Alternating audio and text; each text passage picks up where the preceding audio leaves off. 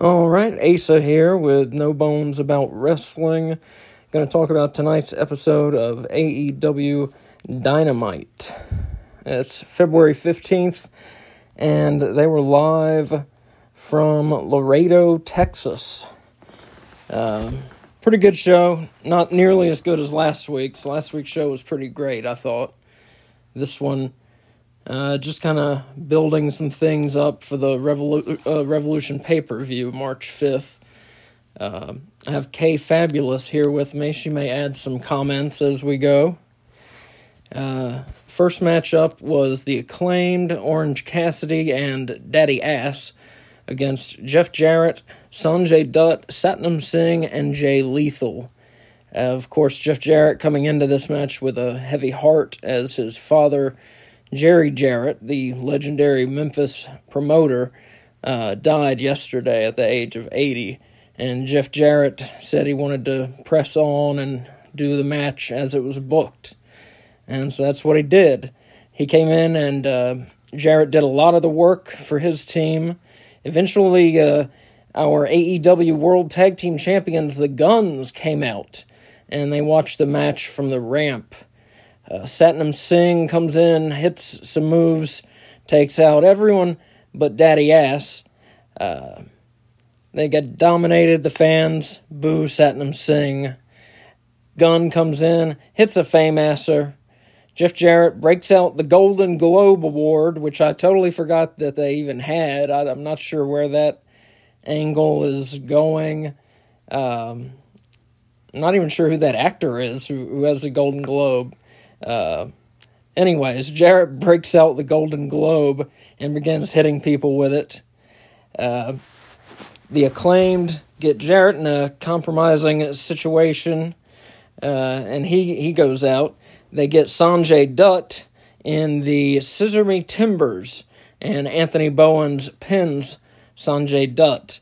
I'm going to give this match 3.5 bones out of 5. At the end, Daddy Ass, Orange Cassidy, and the Acclaimed engage in some four-way scissoring in the middle of the ring. The crowd loved it. Next up, there's a short promo. Daniel Bryan, and he tells MJF that the Boogeyman is coming for MJF's belt in the Iron Man match. Any thoughts on that first match? I don't have any thoughts on that first match. All right. So next up, we had the Texas Tornado Tag Team match. This one I enjoyed. We had the Blackpool Combat Club members, Jon Moxley and Ring of Honor World Champion Claudio Castagnoli. They faced off against La Facción Ingobernable members, Rush and Preston Vance. Right off the bat, the heels jump Moxley and Claudio in the crowd. They're fighting on the outside for a bit. The fight heads toward the ring, eventually makes it into the ring. Rush and Preston Vance start double-teaming Moxley, and they're working him over. Claudio is, disappeared the way that happens in these types of matches sometimes, where someone will get hit with a move and they're down for 5 minutes. Claudio comes back to life, comes in for the save. Moxley gives Claudio Castagnoli a steel chair, and Claudio bulldogs Preston Vance onto the chair. They then show us Hangman Adam Page watching the match backstage. Preston Vance, he spears Moxley through the ropes to the outside, also taking out Claudio Castagnoli and Rush. Pretty impressive move there. Rush hits Claudio in the shoulder with a chair. Looked like it hurt. Moxley, of course, it doesn't take much for him to bleed. He gets the juice going. He's bleeding. Preston Vance takes some of it, smears it onto his own chest. Rush and Preston Vance, they're stretching Moxley, literally stretching Moxley, pulling on him. They look like they're going to pull him in half. It was a pretty painful-looking spot.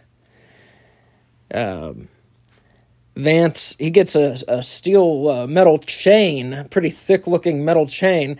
He hits Moxley in the head with it repeatedly. Again, they show us Hangman Adam Page watching the match intently backstage. Claudio Castagnoli comes back in, saves Moxley's ass again. He grabs the chain, takes down Preston Vance, then attacks Vance in the corner. Now Vance is bleeding, and he is really bleeding. Quite a bit of blood from Vance here.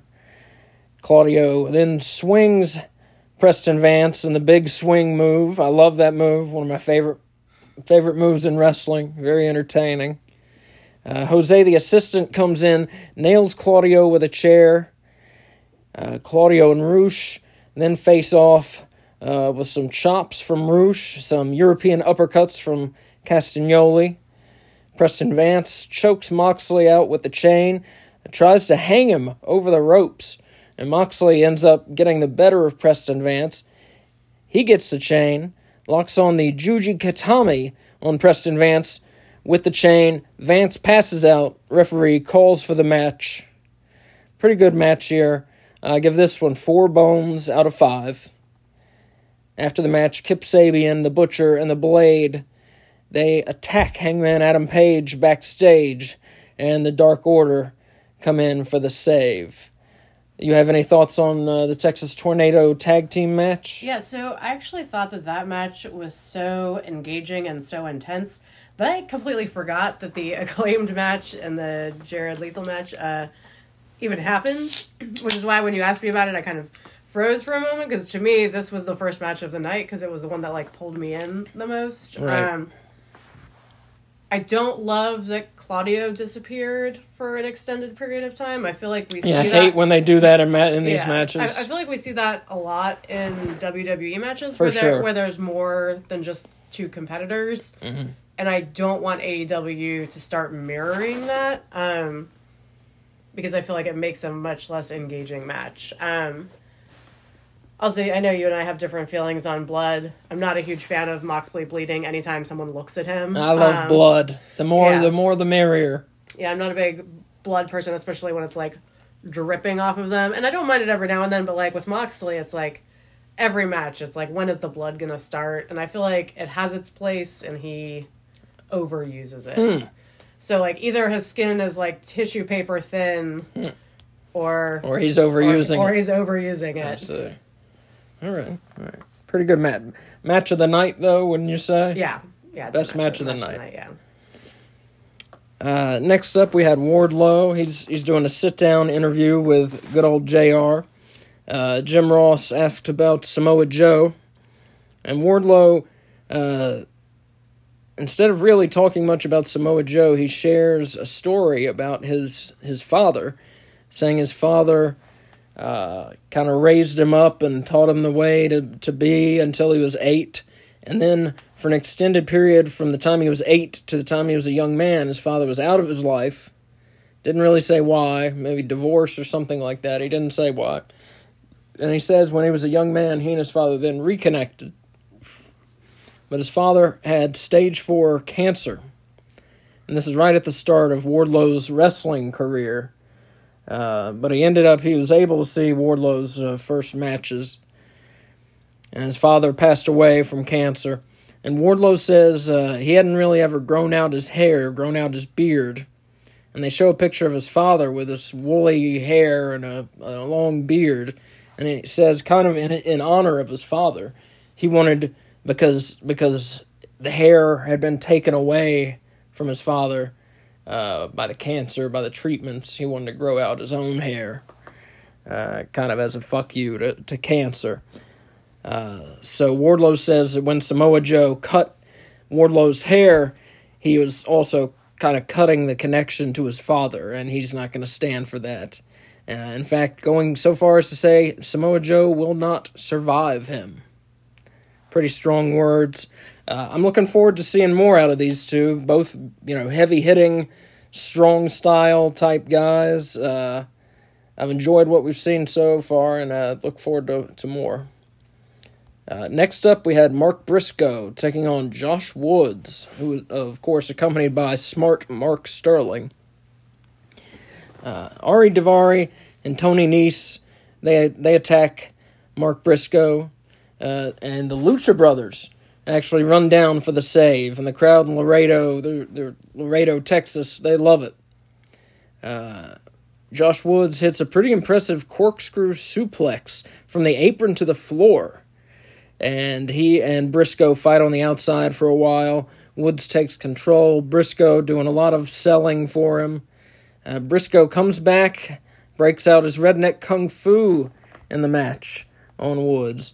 Briscoe jumps off a chair to cannonball Woods onto the outside. And eventually Briscoe hits a pretty impressive jumping elbow drop for the pin. I gave this one 3.5 bones out of 5. Pretty entertaining, nothing too major here. I loved it. You loved it? I would give it way more than 3.5 bones. Yeah, what did you love about it? I just love Mark Briscoe. I haven't seen the Briscoes wrestle very much, and so it was cool to get to see Mark wrestling on AEW again. He's definitely entertaining. Yeah, he's entertaining. I loved his use of the chair. I loved how he used the chair to pump the crowd up first, using that to get the crowd in rhythm with him, and then I expected him to hit someone with it because that's what you expect when you see someone with a chair in wrestling. Mm-hmm. But instead using it as a launch pad, I thought that was clever. And yeah, his selling is spot on, and I look forward to seeing him in more matches. Hopefully, I hope he sticks around in AEW. Definitely. Well, he may end up being on the. Today it was announced. Tony Khan is starting the weekly Ring of Honor shows. If you're an Honor Club member like we are, you'll get to see those. And Mark Briscoe, the reason I bring that up, Mark Briscoe is still one half of the Ring of Honor World Tag Team Champions. Of course, the title he held with his late brother, Jay. So it's yet to be seen what are they going to do with the tag team titles. Is Mark going to defend them alone? Are they going to let him pick a new partner? Are they going to vacate the belts? What are they going to do? And is Mark Briscoe, is he going to be in AEW more? Or are we going to see him in Ring of Honor? It's yet to be seen. But whatever they do, like you said, I look forward to seeing more of them. I'm not too familiar with them. Haven't watched a ton of Ring of Honor, but I'm definitely going to watch some more Briscoe matches, yeah. Then we have a short sit-down interview. Renee Paquette interviews Adam Cole. Nice to see him back. He says he's getting little victories and has come back from concussion, I think he had, saying, being able to ride in a car without wanting to vomit is small victories. Adam Cole also says the AEW roster has never been better, and he's looking forward to his matches coming back. He says he has a couple ideas of who he wants to wrestle, but he won't tell. He's keeping his cards close to the vest there. I'm looking forward, whoever he wants to fight, I'm looking forward to seeing Adam Cole back in the ring. He's definitely been missed. Next up, MJF comes out, spits his gum at someone in the audience on the way down. He calls the fans disgusting, filthy little monsters. Says that he's honest about who he is. He's the devil. Claims Bryan Danielson isn't the man he pretends to be. That he pretends to be better than MJF. And MJF hates Danielson because the people think Danielson is better than MJF. Crowd at this point, they are chanting MJF, shut the fuck up, shut the fuck up. They don't enjoy getting made fun of by MJF. He claims he's the best wrestler in the world, unlike Danielson has convinced the fans. He then calls out Christopher Daniels for some reason, who says that MJF paid him an obscene amount of money to come out there and talk down Bryan Danielson. Christopher Daniels then goes on to detail how wonderful Danielson is as a wrestler. He talks about how instrumental Bryan Danielson was in Ring of Honor starting up in the first place, and says Bryan Danielson is the best wrestler in the world. Calls MJF a fraud. MJF knocks the mic out of Daniels' hand. Daniels slaps MJF. MJF then kicks Christopher Daniels in the nuts, puts him in the salt of the earth armbar. Bryan Danielson runs out, makes a save. MJF runs away. Kind of odd bringing Christopher Daniels. Didn't really add a whole lot. I'm not sure why involve him in the feud at this point. He got a big pop when he came out. He did, yeah. Like a he did. Surprisingly big pop. I don't know if he has some sort of Laredo connection. I don't know, but he did. But yeah. Well, just, he's not on the show all the time. Well, plus he's been out with that eye injury. Well, I think he's been a road agent for them. Oh, okay. I believe that's the role that he's been doing. I'm not 100% on that, but I think so. He's not retired, but he's inching his way there. I think he's 51, 52 years old, somewhere around there. So I think he's looking at retirement. But back to, they're building MJF versus Bryan Danielson for this 1-hour Iron Man match at the Revolution pay-per-view, March 5th. And, of course, just talking about an Iron Man match in AEW, it makes you think back to last year when Hangman Adam Page and Bryan Danielson had, what was it, two? Yeah. Just classic Iron Man matches.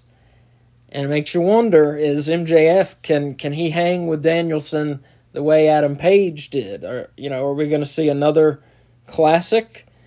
Or are they going to be overshadowed by what Danielson and Hangman Adam Page already did?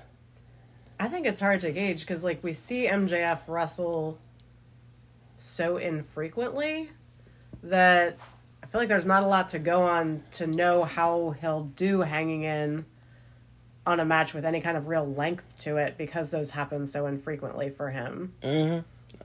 I agree, yeah. He has some moves. Now, we know Bryan Danielson has enough maneuvers to last a 1-hour match. Does MJF have enough in his bag to make it entertaining and convincing for a 1-hour match? Now, he's good when we see him, like you said, but we see him so infrequently. I agree, it is hard to gauge. We'll see how this goes. I don't think they would do it. I don't think Danielson would do it without being confident that MJF can pull it off. Yeah. But we will see. We'll see at the pay-per-view. I just feel like the Danielson Page matches had such good pacing and such good storytelling to them.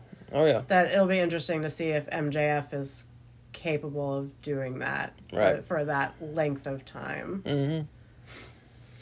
Mm-hmm. Next up, we have a little video package for the AEW World Tag Team Champions, the Guns. And they talk about how everyone is talking them down. And they're saying, we've only had, what'd they say? We've only had 10 televised matches. Everyone's saying they're green, they're young, they don't deserve the belts, this and that. They're not as over as the Acclaimed, which that's for damn sure. Yeah. They're not as over as the Acclaimed. They say, we're sorry we didn't have to work for $10 and a handshake, which was a pretty funny line, talking about the independent wrestling scene. And I'll tell you, the brief time that I was a manager in the Indies, I did not make $10. I got a handshake, though. So that was more than I got. They also say this isn't a fairy tale. It's not going to have a happy ending. So the Guns looking to hang on to their belts. Next up, Jungle Boy Jack Perry taking on Brian Cage with Prince Nana in his corner. Cage starts off the match pretty hot, hitting some moves, and in fact gets overconfident, perhaps, and starts posing, building up his spirit meter.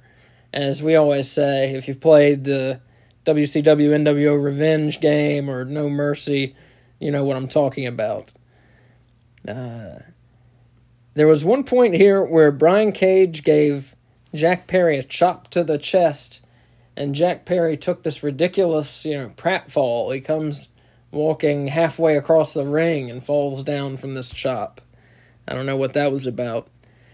There's a big belly-to-belly suplex by Brian Cage and more posing. And then the match starts going a little more back and forth. Perry gets Cage down, hits a big splash for a 2 count, and then picks Brian Cage up, and this was pretty shocking, hits him with a Death Valley driver, which I was kind of surprised Jack Perry could support Brian Cage's weight in that way. But he did, and he hit the move. And Jungle Boy, in fact, he rolls up Brian Cage, pins him for the 1-2-3. So this match, pretty good. I gave it 3.5 bones out of 5. And after the match, Christian, his music hits. He returns. He comes out and he sprays Jack Perry in the eyes with an aerosol can. The announcers are saying perhaps it's mace or something like that. Christian then hits his finisher, hits the kill switch on Jack Perry, and leaves him laying on the ramp as he exits. So this Christian and Jack Perry feud that was started, and Christian, of course, got injured. Looks like they're going to pick this back up. What did you think about this one? Any thoughts? I know you're not a Brian Cage fan. I'm not a Brian Cage fan. I'm not a Christian fan. I felt sorry for Jack Perry that they're picking this feud up from, it was like 6 months ago or something ridiculous that Christian got injured.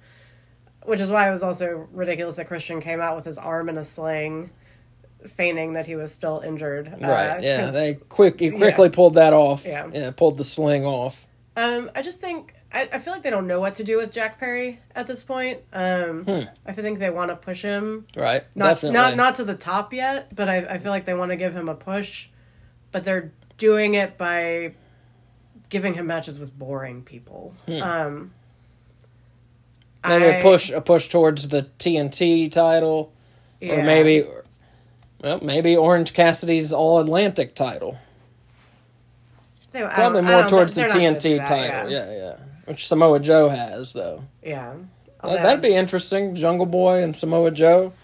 I would say that's ridiculous, but Samoa Joe and Darby Allin, I feel like Jack Perry and Darby Allin are appropriately sized, and like I wouldn't really picture either of them going against Samoa Joe, but the Darby Samoa matches were good. They had one great match. Yeah. Darby and Samoa Joe had one great match, the one where Darby pulled the fucking ring apart. Yeah, I love that match. That was a fun one. But yeah, we'll see how they play this feud. They're at a crucial point with Jack Perry here, where he's split from Luchasaurus, and it does kind of feel like he's treading water until they figure out what they want to do with him. And Jim Ross, I know, is big on Jack Perry. He'll tell you all the time. And yeah, I think he needs some work on the mic for sure. Yeah. He keeps getting better in the ring, I think. So they've got something with Jack Perry, but how's it going to go? And he's one of the young pillars of the company, as they call them. I just think they need to give him someone decent to feud against that can help him on the mic, like as far as selling the story, which I think is what they're trying to do with Christian. But I just think, I don't think I'm alone on this based on what I see on Twitter. But I feel like Christian is not as engaging as he maybe once was on the mic. And so I feel Captain Charisma, they call him. Yeah. Wait, sarcastically, or that's like that was really what they call him? Really a nickname? That was really his nickname. That's hard to imagine. But yeah, I just feel like they need someone that he can have a storyline building with that feels like it's going somewhere meaningful. Well, we'll see what they do. I mean, I agree with you. We'll see what they do with the Christian feud, how long it goes on. It feels like it's been going forever. And I'm not sure how interested I am in it right now.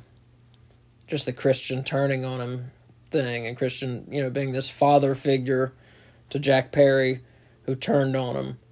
I'm not sure how interested I am in that whole story. We'll see how they play it, though. They announced that they're to find contenders for the Guns. There's going to be a tag team battle royal, and then there's going to be a casino tag team battle royal.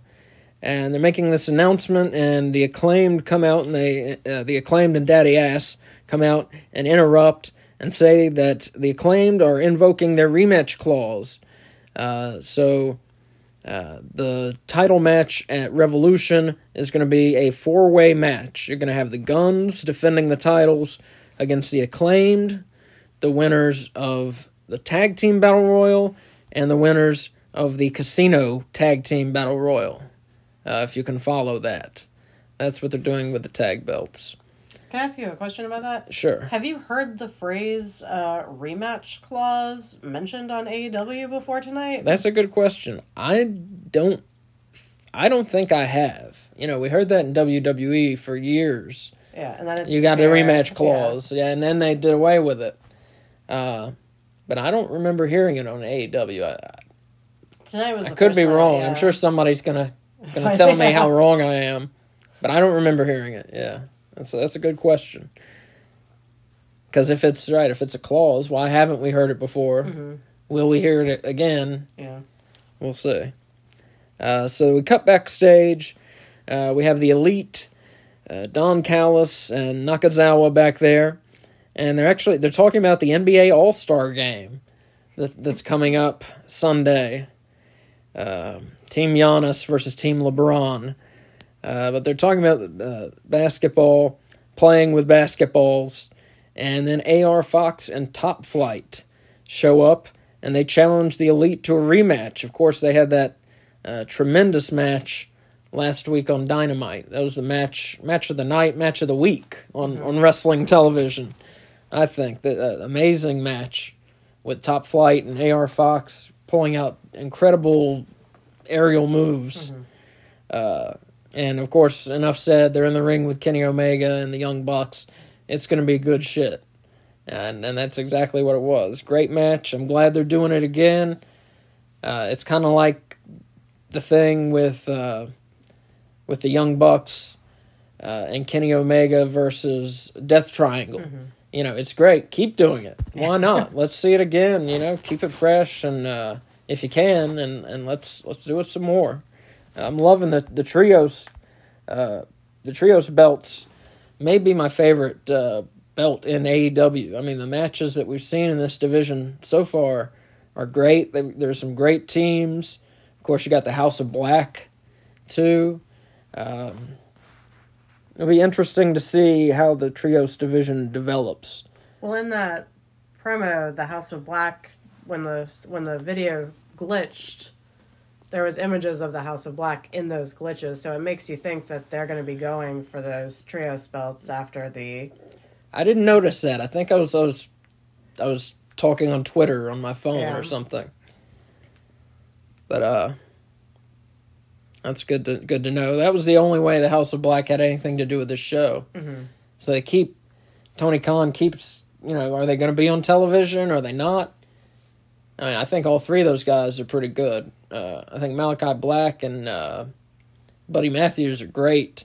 And I think Brody King is very good as well. I want to see more out of all three of them, for sure. Next up, Hangman Adam Page taking on Kip Sabian with Penelope Ford in his corner. Hangman attacks Sabian from the bell. Sabian turns it around and, in fact, hits a moonsault to the outside. Kind of a sit-down springboard moonsault on Hangman. They head back into the ring. Goes back and forth. Hangman Adam Page hits a sit-out powerbomb. And they're talking about Kip Sabian maybe having a screw loose, maybe having some mental problems. And they talk about Kip Sabian sitting in the crowds at AEW shows and wearing the box on his head for months. And whatever was the deal with that, nothing ever became of it. Or a box on his head, and I think they would put question marks on it, and I can't remember. It said something about being overrated or something. Or being underrated. Underrated or something. But who knows? I'm not sure what the point of that was. Nothing ever came of it. Nothing I remember. Well, that was when he was injured, too. Right. He was out for a while, so I think that was a way to keep him in the storyline without him having to really be in the storyline. Yeah. So eventually here, Hangman hits the Deadeye and pins Sabian. Gave this one 3.5 bones out of 5 as well. So the Blackpool Combat Club, Jon Moxley, Claudio Castagnoli and Wheeler Yuta, at least, they come out. Bryan Danielson's still in the group, but he doesn't come out. Moxley says that he has that he has respect for Page, but no fear for him. He also says that there's no chance that Page will ever beat him again. He's acting very heelish, but the crowd is chanting for Moxley. The crowd, loving Moxley. Page says that the feud he has with Moxley is the type of feud that doesn't end in the ring, doesn't end with a roll-up like the way Moxley won their last meeting. Page says that it's the kind of feud that ends in a cold, dark alley. Says that the feud ends at Revolution. Jon Moxley says the emo cowboy has no friends, which, of course, that brings out the Dark Order. Evil Uno takes the mic, kind of tells Hangman to back up. He's going to talk to Moxley. He says he's not afraid of Moxley. And then he kind of pie faces him, shoves Moxley in the face. Pisses off Moxley. Nothing really comes of it, nothing physical. Moxley says at Revolution, he wants a Texas death match. So, for those of you, if you don't know what that is, there will be variations on it. But the classic one that I think of, and we'll see if this is the way AEW does it, back at Halloween Havoc 1993, there's the Spin the Wheel, Make the Deal match. Big Van Vader defending the world title against Cactus Jack, where they had this giant wheel, and it had all different types of matches on it. And you spun it at the beginning of the show, and that's what the main event would be. That's the gimmick that the main event would be. And in 93, they got a Texas death match. And so what that is you pin your opponent, falls could count anywhere. You pin your opponent, and they have 10 seconds to get up after. It was 10 seconds or 30 seconds, something like that. They have a period of time to get up. And if they don't get up in that time, the match is over. But so you could pin a guy 10 times, and if he gets up 10 times, the match keeps going until you've pinned him and kept him down. And that's a Texas death match. And like I said, we've seen variations on the rules, so it'll be interesting to see how AEW chooses to use the rules, what rules that they choose. And that's going to be at Revolution? Right.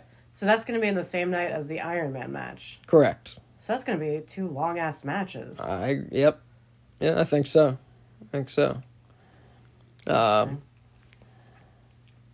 Backstage, we cut to the Jericho Appreciation Society, and they're talking shit about Ricky Starks. Jericho says Ricky Starks deserves no more matches with him, which it's weird because Ricky Starks already beat Jericho, and Ricky Starks is chasing Jericho just because he wants to beat him again. It's not that Starks had got this injustice and Jericho won out. Starks already beat him.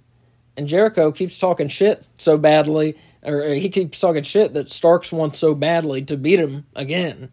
So that's where the chase is coming from in this situation. So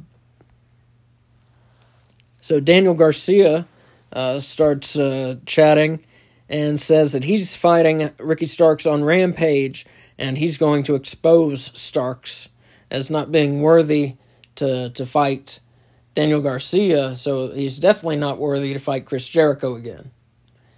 So we'll see. It feels like, we're going towards Jericho versus Starks at the pay-per-view. Feels pretty obvious. We'll see.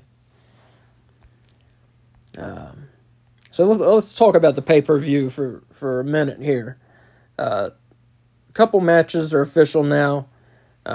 This one, I hadn't heard that it was official until tonight on the show.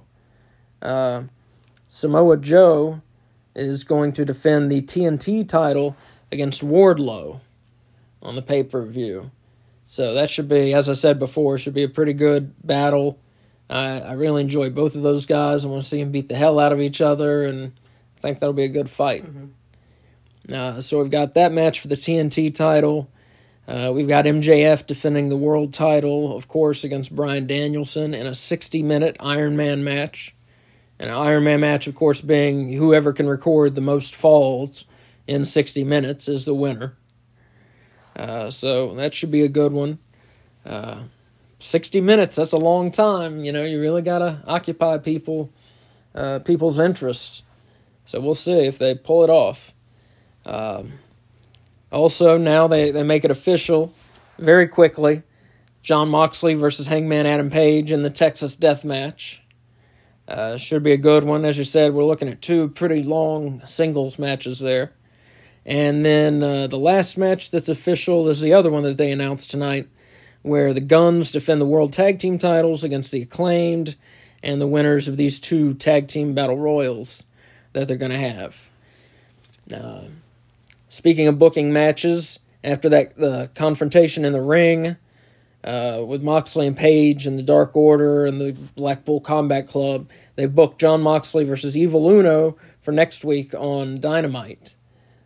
So, seems like a foregone conclusion, but Evil Uno wanted to stand up for his friend, and he's going to get what's coming to him against Jon Moxley. He's going to get his ass handed to him, probably.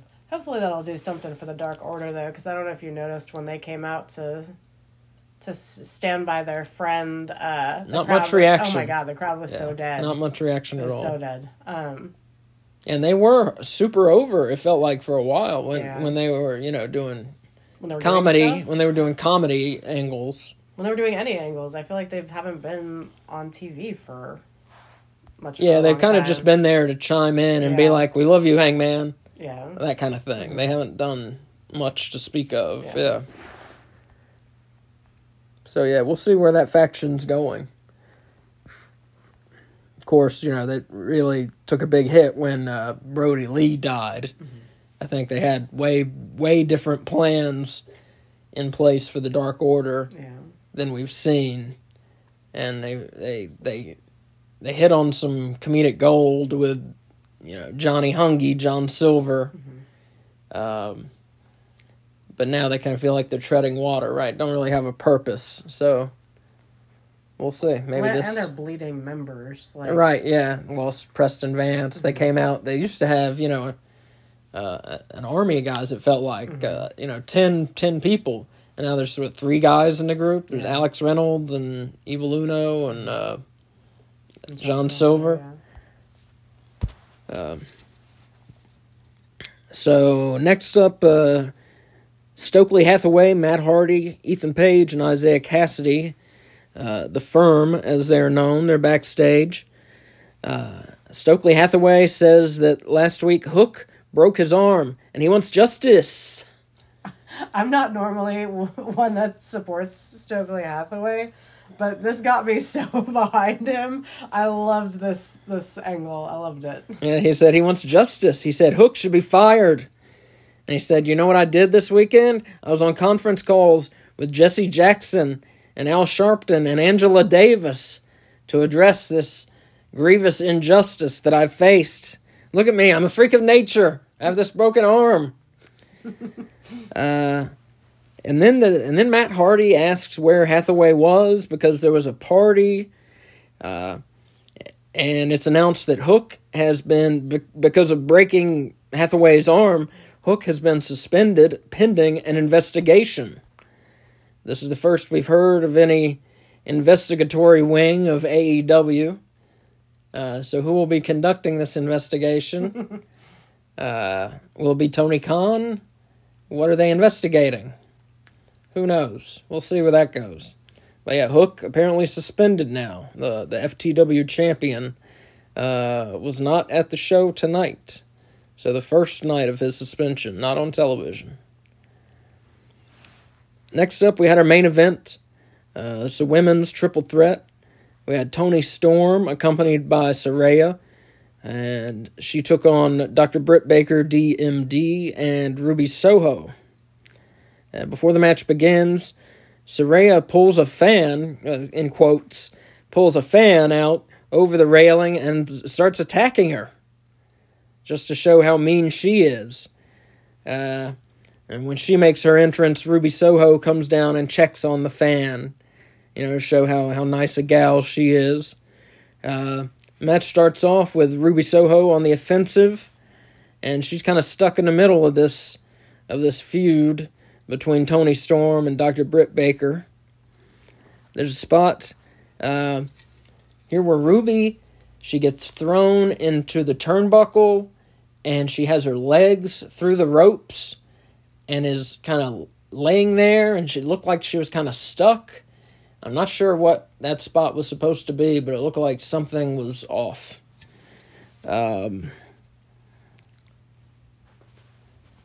So Toni Storm, she gets Ruby Soho on her knees and starts kicking the crap out of her. Kicks look pretty good. She's working her over pretty well. Ruby Soho selling for Toni Storm. Soho then makes kind of a comeback, and she's in charge, hitting some of her offense on Dr. Britt Baker. Toni Storm breaks that up. The crowd at this point chanting DMD, chanting for Britt Baker. Toni Storm German suplexes Ruby Soho, while Dr. Britt Baker rolls her up. No pin. Britt Baker and Toni Storm start trading these elbow shots in the middle of the ring. Dr. Britt Baker grabs Toni Storm, hits her in a swinging neck breaker. Ruby Soho heads to the top rope.